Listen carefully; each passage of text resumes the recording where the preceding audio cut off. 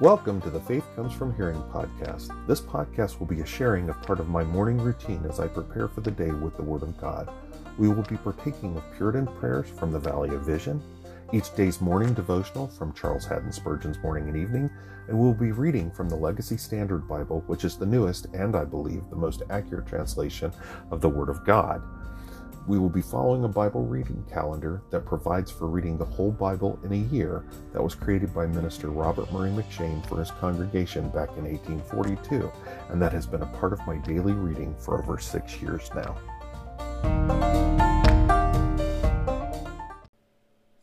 Good morning and welcome to the Thursday, December 21st episode of the Faith Comes From Hearing podcast. I'm Wayne Floyd, your host. The Faith Comes From Hearing podcast is a humble member of the Christian podcast community. You can find us over at christianpodcastcommunity.org. A lot of great listening over there. Over 60 well-curated podcasts, wide variety of topic areas, all covered from a biblical worldview. My brothers and sisters in Christ over there doing some great work for the kingdom. Again, I would encourage you to go on over there. I will guarantee you that you're going to find something over there to listen to, and there's a real good chance you're going to find more over there to listen to than you actually have time to listen to it in. All right, well, we're continuing on through our week, just doing our Bible reading, and I'm doing a little bit of speaking on the humbleness of the Christ child, and I've talked to you about how critical I think this is and how God is truly glorified in this humbleness. So let's go ahead and let's jump right in. We're going to open up with the fifth day morning prayer. It's called the Giver. Let's pray.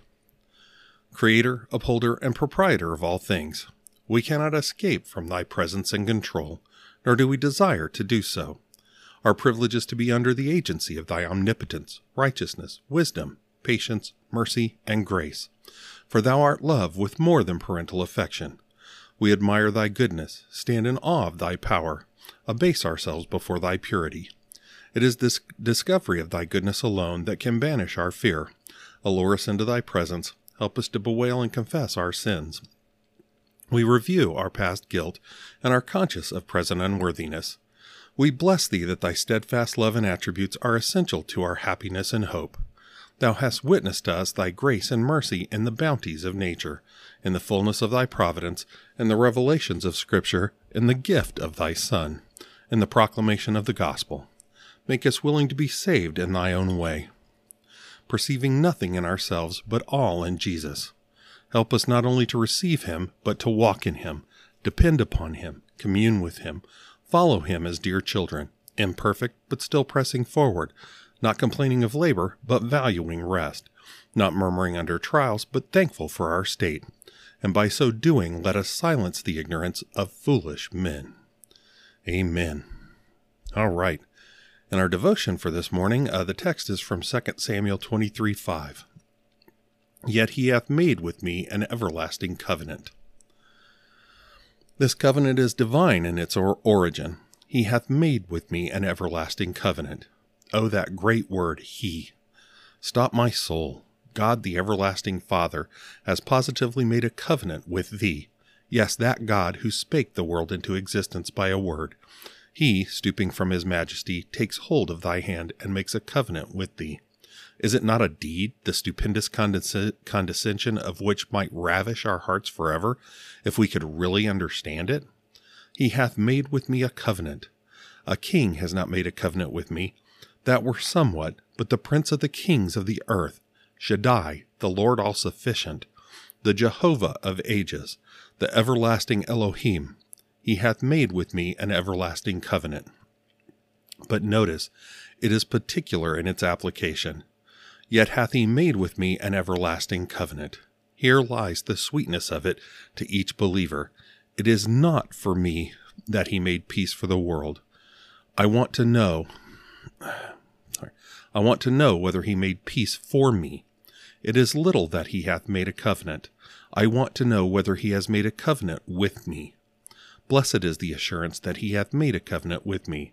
If God the Holy Ghost gives me assurance of this, then his salvation is mine, his heart is mine, he himself is mine, he is my God. This covenant is everlasting in its duration. An everlasting covenant means a covenant which had no beginning and which shall never, never end. How sweet amidst all the uncertainties of life to know that the foundation of the Lord standeth sure, and to have God's own promise, my covenant will I not break, nor alter the thing that is gone out of my lips. Like dying David, I will sing of this, even though my house be not so with God as my heart desireth. All right. I need some water here. Hang on a second.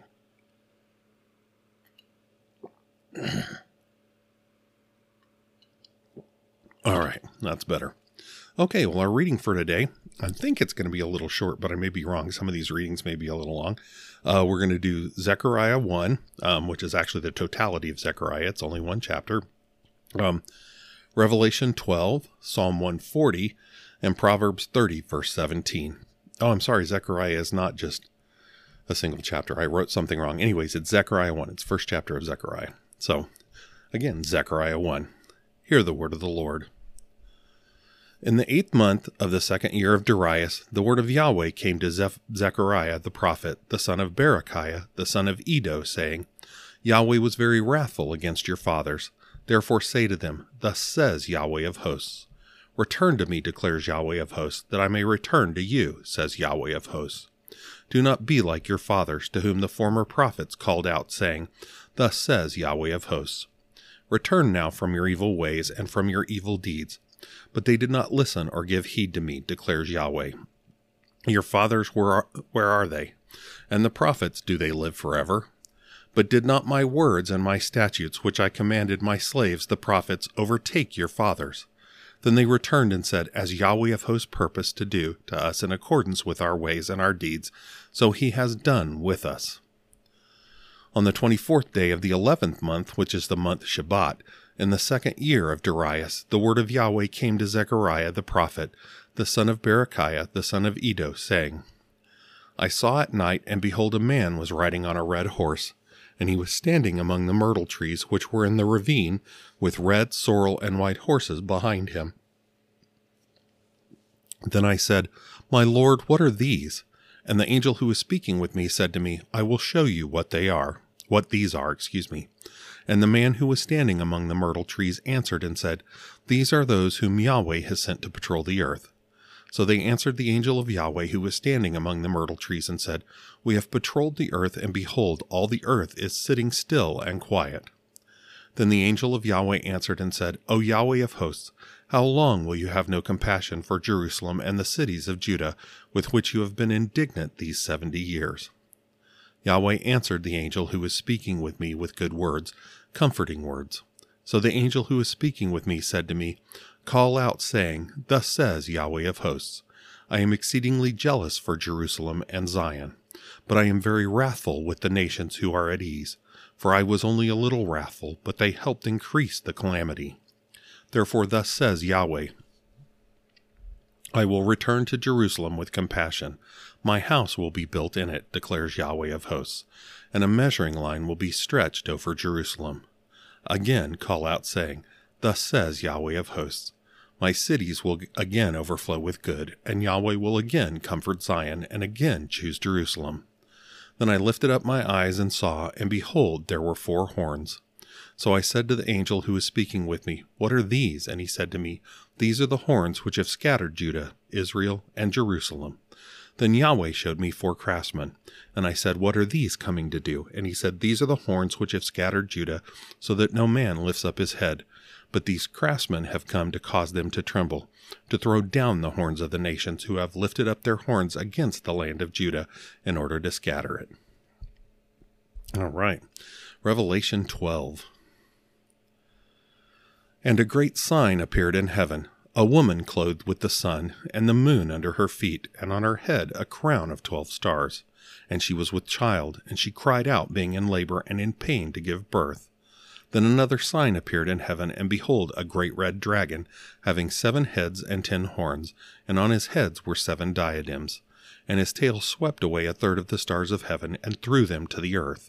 And the dragon stood before the woman who was about to give birth, so that when she gave birth he might devour her child.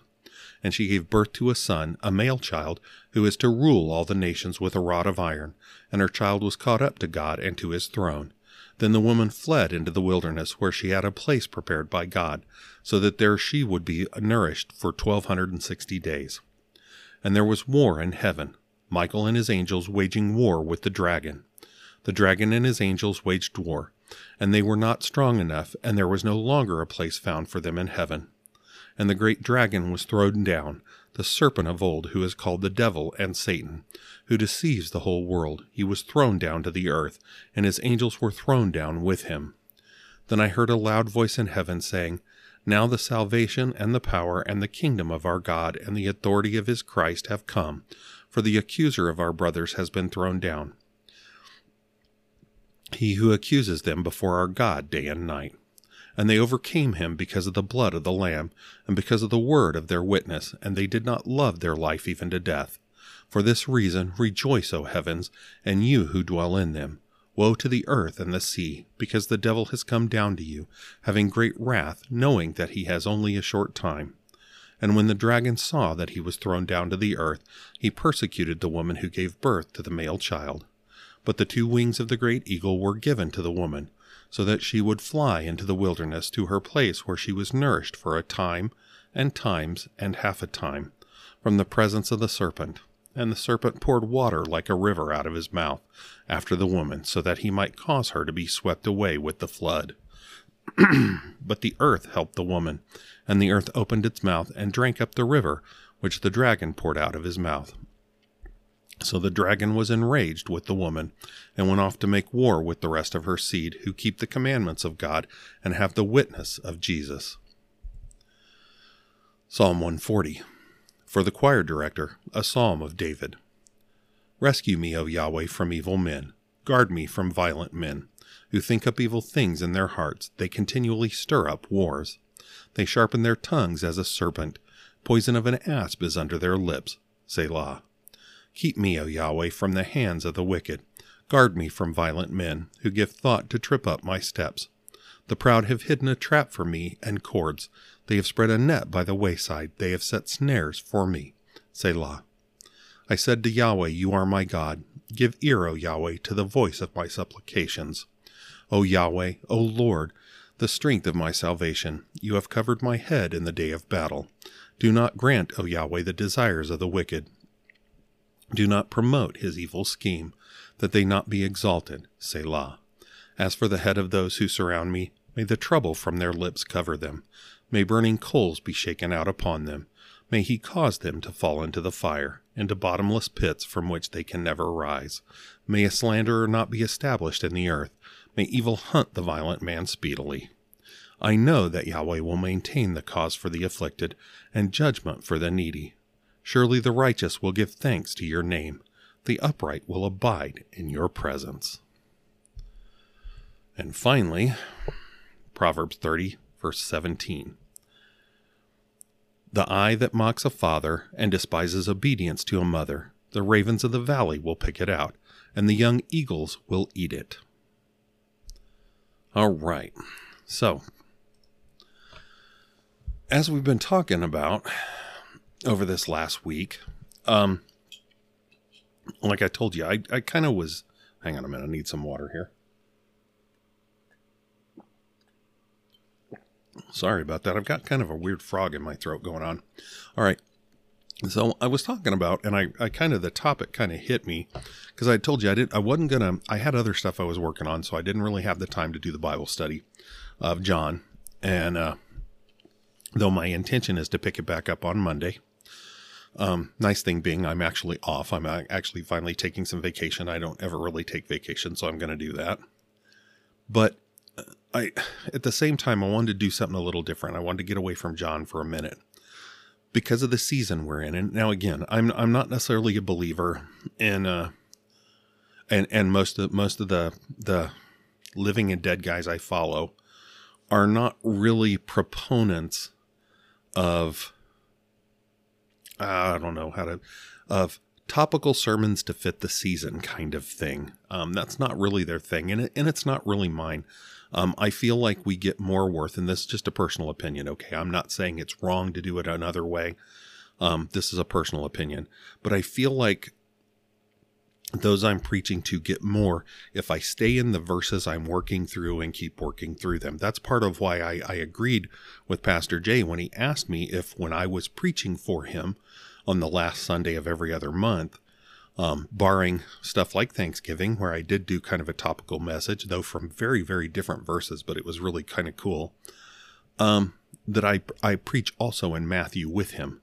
Therefore, we continue to progress in Matthew, not because we're trying to rush through Matthew, but so that there is a consistency for our congregation, for we the sheep, to partake of and assemble an overall message. I don't know if you've ever done it before, but when I was preparing for the first time going into the Gospel of John to preach on John, this was years ago, I spent a good month and a half reading completely through the Gospel of John every day, every other day, something like that. And you get a different view of the Gospel of John when you read it in its entirety. You pick up big picture things that you don't pick up when you're reading, paragraph by paragraph, chapter by chapter kind of thing. When you're just reading a chapter here or a chapter there, you pick up a bigger picture. So I feel like that's kind of important, but at the same time, coming up on the Christmas season, and coming up on the celebration of the birth of Christ, I feel like there's way too much that gets missed.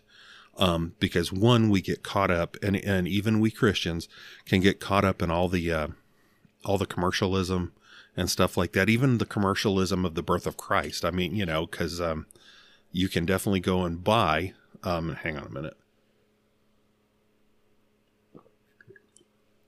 Need a little more water there. You can go buy creches. You can go buy, manger scenes and stuff like that. Now, I have to admit, one of my wife's favorite possessions is a manger scene made of olive wood that I bought in Bethlehem for her when I was there in the Navy. So, don't get me wrong, even I succumbed to it. But it was a nice gift to bring home to her. And honestly, at that point, we weren't saved either. So it's interesting now that we have it this many years later. But, but we can get caught up in that, and we can miss some of the key things of the birth of Christ. Like one of the things we miss, and of course, I'm not speaking on it now or speaking on it this week, but one of the things we can miss is we need, or let's see, let me back up a little bit. So we have a tendency to focus on the birth without a consideration of the crucifixion and resurrection. And the thing is, they all go together. I mean, they're different parts in his life, but they all go together. Without any one of them, his ministry is useless. I mean, he's not our Savior if any of these things don't occur and occur exactly as they did. So, and so people forget that. I mean, it's just like you can't get into the Easter season without remembering the birth of Christ. I mean, you've got to do both. That's the thing. The story of the Christ child doesn't end till the crucifixion and the resurrection. They don't. So, but people will forget about that. They think about the baby in the manger and, oh, how sweet that is. And, oh, it's so cute. And they go on, and of course they think of it, and of course they see this idyllic little barn that's perfectly clean, and all the animals smell sweet, and of course they have the wise men show up there, which, looking historically at the Gospels, the wise men didn't come till Jesus was a toddler or older, so it wasn't there in the manger. I mean, any number of those things that we miss. I mean, we don't really pick up on, which is what brought me to why I wanted to talk about the humbleness of the Christ child. Because truly, like I've told you before, Jesus is very, very clear throughout his ministry about being humble, and how for we Christians, we must be humble. I mean, we truly cannot come to a point where we can understand and grasp the fact that we need Christ as our Savior if we can't put down our own self-righteousness, if we cannot put down our own pride and be humble. Without that humbleness, we don't get saved. We don't. I'm not saying we have to make ourselves humble, but I'm saying without that humbleness, we cannot function on the idea that Christ is our Lord and Savior, because he has to be our Lord to be our Savior. And we're not able to accept that. We're not able to function that way. And that humbleness, the reason it struck me, we're coming in the Christmas season, is thinking about the humbleness of the whole birth of the Christ child, of the whole scenario. And so, we talked Monday night about the humbleness of the stable itself. And again, like I said, it wasn't this idyllic barn with all these sweet smelling animals and everybody perfectly clean. It was a dirty stable in all probability. It was actually a cave at the back of the property. That was dirty, probably musty and wet. It was loaded up with animals, and these weren't sweet little peaceful. These were beasts of burden. I mean, the thing is, your cattle, your sheep and stuff were kept out in the sheepfolds and in the cattle pens and stuff like that. They weren't kept in the barn. Not for the most cases. Maybe they had a milk cow or a milk goat or something that they'd keep in, but most of them were not kept there. It was the beasts of burden, so dirty, smelly. And then Jesus was placed in a food trough. A food trough. This thing was not sterilized. It was a food trough. And with the things they fed their animals, yeah, this was not a sweet, clean smelling place. And honestly, this was not something that the typical clean Jew trying to stay ritually clean, would do. So, we looked at the humbleness of that humbleness of a state as to where he was actually born. And then we looked at the humbleness of the village itself, Bethlehem. Again, little unwalled village, which indicated really no importance. Like I said, a little more than 100 persons there, considered there during the Herodian period, which is around this same time.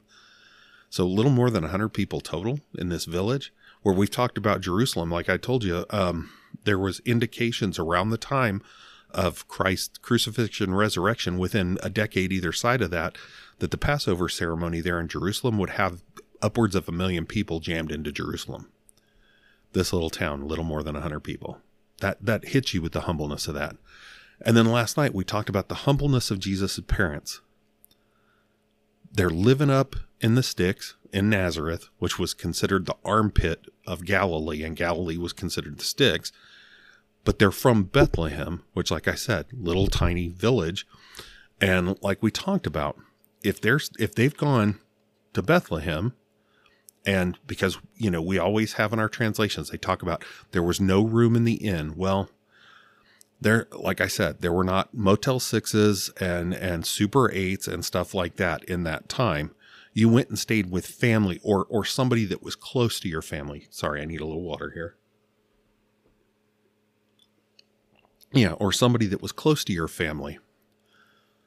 But if there are so many people there because they're coming for the census, and you're a part of the family and you've got a pregnant wife, but you're still so low down in the family hierarchy that you're put out in the cave or the stable or whether it was a building or a cave or whatever, you're stuck out there. You've got to be some of the lowest parts of that. And again, we see Mary, and I brought it up yesterday. I'm actually going to scroll over there. I'll move over to Luke 1. I actually brought it up yesterday that Mary, realizes really quickly, verse 48, this is the Magnificat, what we call the Magnificat. Again, the first word in the Latin is Magnificat for it. My soul magnifies the Lord. That's why it's called the Magnificat. But verse 40, so that's in verse 46, verse 48.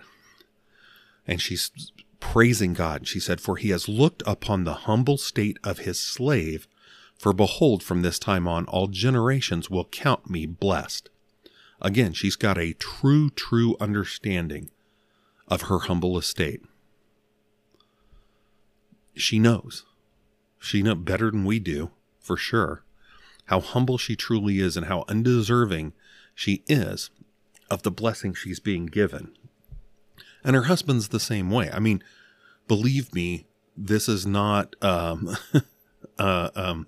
an officer and a gentleman thing where the woman out of the factory marries the great Navy aviator kind of thing, that Joseph was some, hero of the people. It wasn't. He was as low of estate as she is. So again, their humbleness.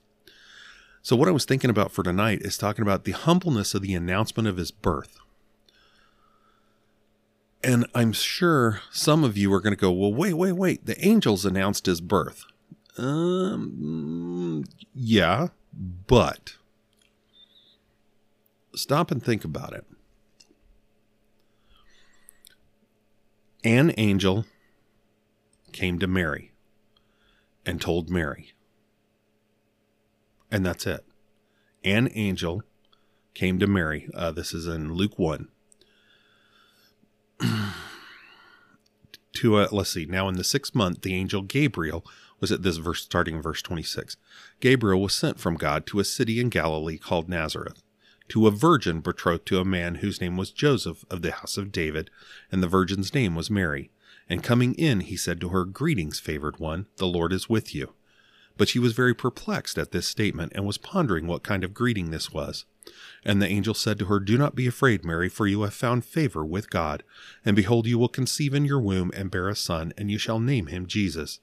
And he will be great and will be called the Son of the Most High, and the Lord God will give him the throne of his father David, and he will reign over the house of Jacob forever, and there will be no end of his kingdom." Then, of course, Mary goes on to question him, because she's like, wait, I'm a virgin.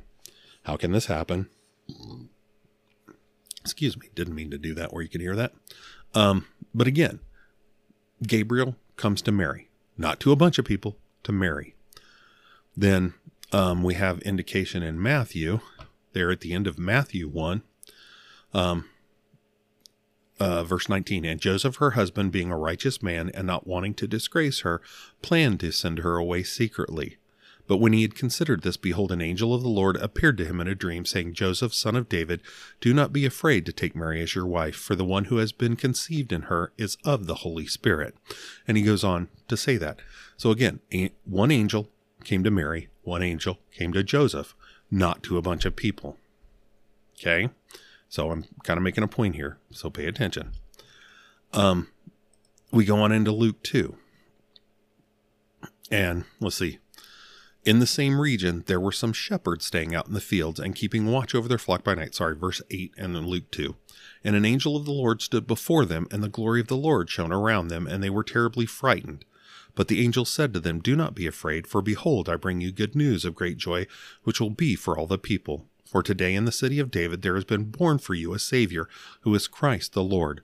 And this will be the sign for you. You will find a baby wrapped in clothes, and lying in a manger." And suddenly there appeared with the angel a multitude of the heavenly host, praising God and saying, "Glory to God in the highest, and on earth peace among men with whom he is pleased." And it happened that when the angels had gone away from them into heaven, the shepherds began saying to one another, "Let us go to Bethlehem then, and see this thing that has happened, which the Lord has made known to us." So they went in and saw it, and they marveled. I'm just paraphrasing at this point. And they told the parents what they had been told by the angel. And then they left, and they were glorifying and praising God for all that they had heard and seen, just as was told them. But again, even though the heavenly host came to them, these are shepherds. You got to realize, like I said, Mary and Joseph, very low status. Shepherds, very bottom of the food chain, just like fishermen were, just like tax collectors were. The shepherds, very bottom of the food chain. They are not considered, the upper echelon here. These are who his birth has been announced to. This is the King of Kings and Lord of Lords. This is the Lord of the world. This is he who God has given judgment for. Now, of course, he doesn't come this first time to judge. That's what he will do at his final return. He will judge. But again, this is, two people of low birth, even though from the house of David, and a group of shepherds. That's who it's announced to. This is not announced across the sky so that all will know. Now, of course, you're going to say, well, what about the star that the wise men followed? Well, yeah. But again, in God's providence, basically 3 wise men figured out, and they and their retinue went and found Jesus. I mean, that's it. You realize that. I mean, you got to realize, you think about it, and let me have some water here.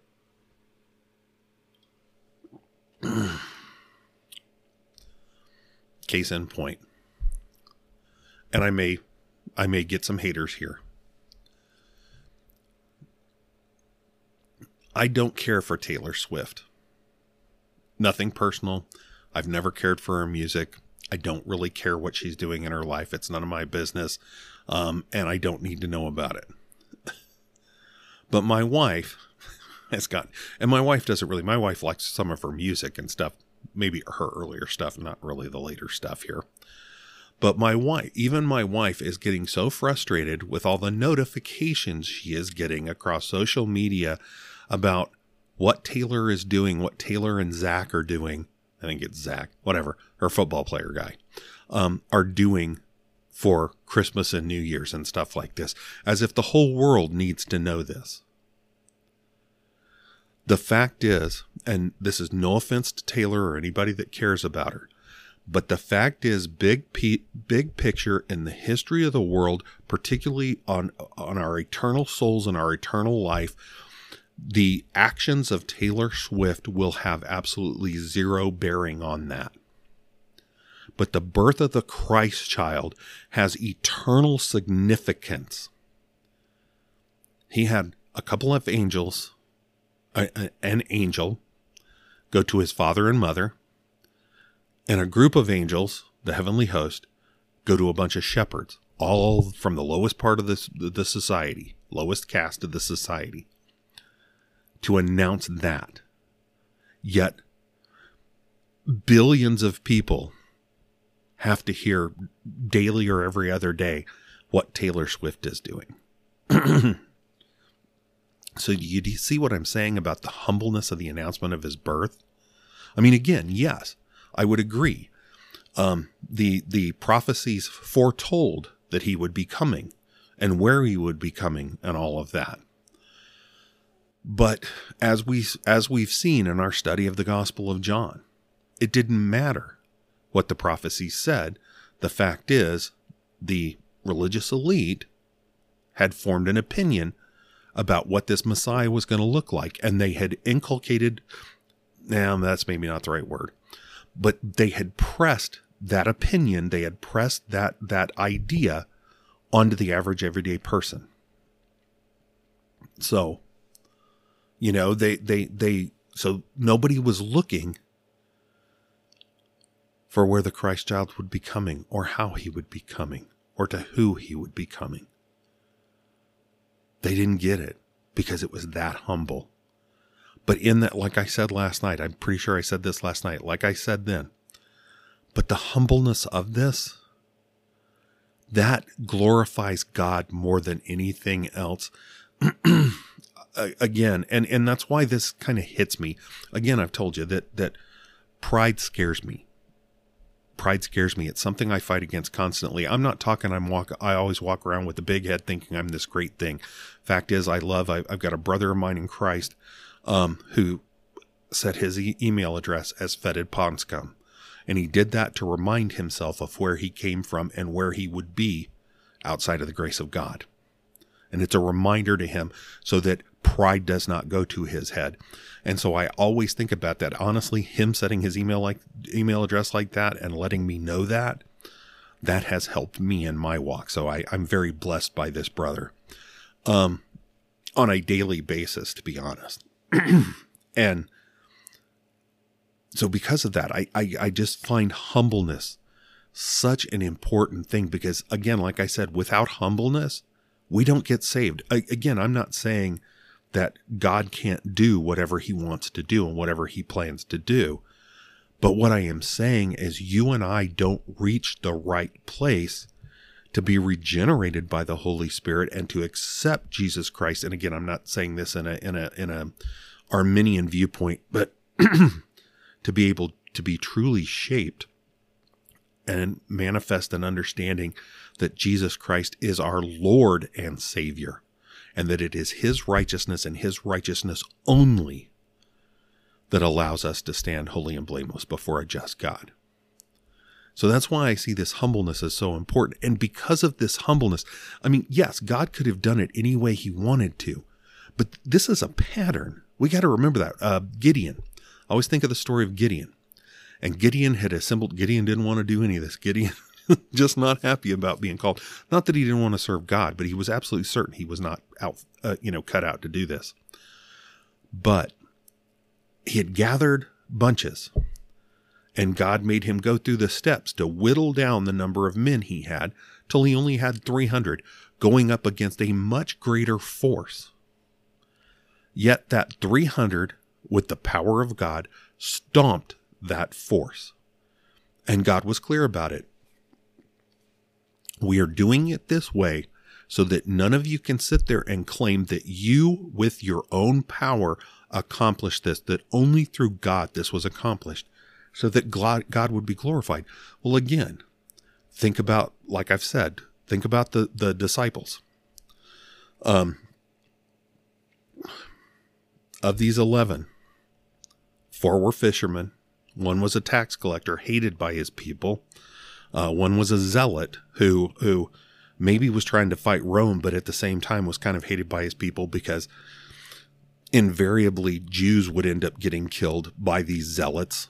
So, they'd end up murdering their own flesh and blood, their own countrymen. So not necessarily greatly thought of. And the others among them are of the same low estate. And like I said before, they scattered like chickens with their heads cut off when he was arrested and then crucified, as we all would have. Yet they carried the gospel to the extents of the known world. And they made it between that and between their writings of the New Testament to where Christianity has covered the globe. Through humbleness. Through the humbleness of those 11, that we add Saul of Tarsus, Paul, and Matthias, that they added to flesh out their 12. But through them and them alone. I mean, again, there were a few like Stephen and some of them that stepped in. But again, through very, very humble means, they carried that out. Paul even talks about it when he's talking about preaching the gospel, that he's not coming with great oration. He's not coming with great skill at words. That it's the simplicity of the gospel, the humbleness of the gospel that brings it about. That's why I think this is so important. So that's why I think it is so interesting to look at and see the humbleness of the stable, the humbleness of Bethlehem, the humbleness of Jesus' parents, and the humbleness of the announcement of his birth. And so what I want to cover tomorrow evening, God willing, is the humbleness of the response to his birth. All right. Oh, sorry, I paged there. I didn't mean to. All right. So, our evening devotion, the text for it tonight is from Ezekiel 16:10, or today, I should say. Ezekiel 16:10. I clothed thee also with broidered work, and shod thee with badger skin, and I girded thee about with fine linen, and I covered thee with silk. See with what matchless generosity the Lord provides for his people's apparel. They are so arrayed that the divine skill is even producing an unrivaled broidered work, in which every attribute takes its part, and every divine beauty is revealed. No art like the art displayed in our salvation, no cunning workmanship like that beheld in the righteousness of the saints. Justification has engrossed learned pens in all ages of the church, and will be the theme of admiration in eternity. God has indeed curiously wrought it. With all this elaboration there is mingled utility and durability, comparable to our being shod with badger's skin. The animal here meant is unknown, but its skin covered the tabernacle, and formed one of the finest and strongest leathers known. The righteousness which is of God by faith endureth forever, and he who is shod with this divine preparation will tread the desert safely, and may even set his foot upon the lion and the adder. Purity and dignity of our holy vesture are brought out in the fine linen. When the Lord sanctifies his people, they are clad as priests in pure white. Not the snow itself excels them. They are in the eyes of men and angels fair to look upon, and even in the Lord's eyes they are without spot. Meanwhile the royal apparel is delicate and rich as silk. No expense is spared, no beauty withheld, no daintiness denied. What then? Is there no inference from this? Surely there is gratitude to be felt and joy to be expressed. Come, my heart, refuse not thy evening hallelujah. Tune thy pipes, touch thy chords. Strangely my soul art thou arrayed by the great sacred three. In sweetest harmony of praise, let all thy powers agree.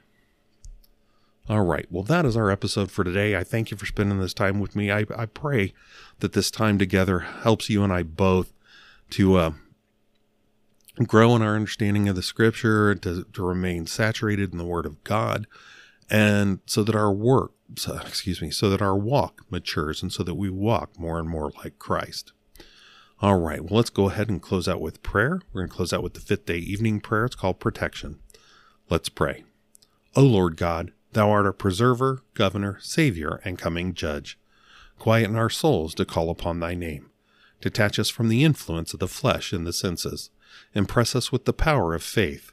Promote in us spirituality of mind that will render our services acceptable to thee and delightful and profitable to ourselves. Bring us into that state which attracts thine eye, and prepare us to receive the proofs of thy love. Show us our danger that we may fly to thee for refuge. Make us sensible of our sin's disease, that we may value the good physician. Placard to us the cross, that it may slay the enmity of our hearts. Help us to be watchful over our ways, jealous over our tempers, diligent over our hearts. When we droop, revive us. When we loiter, quicken us. When we go astray, restore us. Possess us with more of that faith which is the principle of all vital godliness. May we be rich in faith, be strong in faith, live by faith, walk by faith, experience the joy of faith, do the work of faith, hope through faith, perceiving nothing in ourselves, may we find in the Savior wisdom, righteousness, sanctification, redemption. Amen. All right, well, I hope you have yourself a wonderful day. I would continue to implore you to do all that you do for the glory of God, and I hope to see you tomorrow. Have a good one. God bless.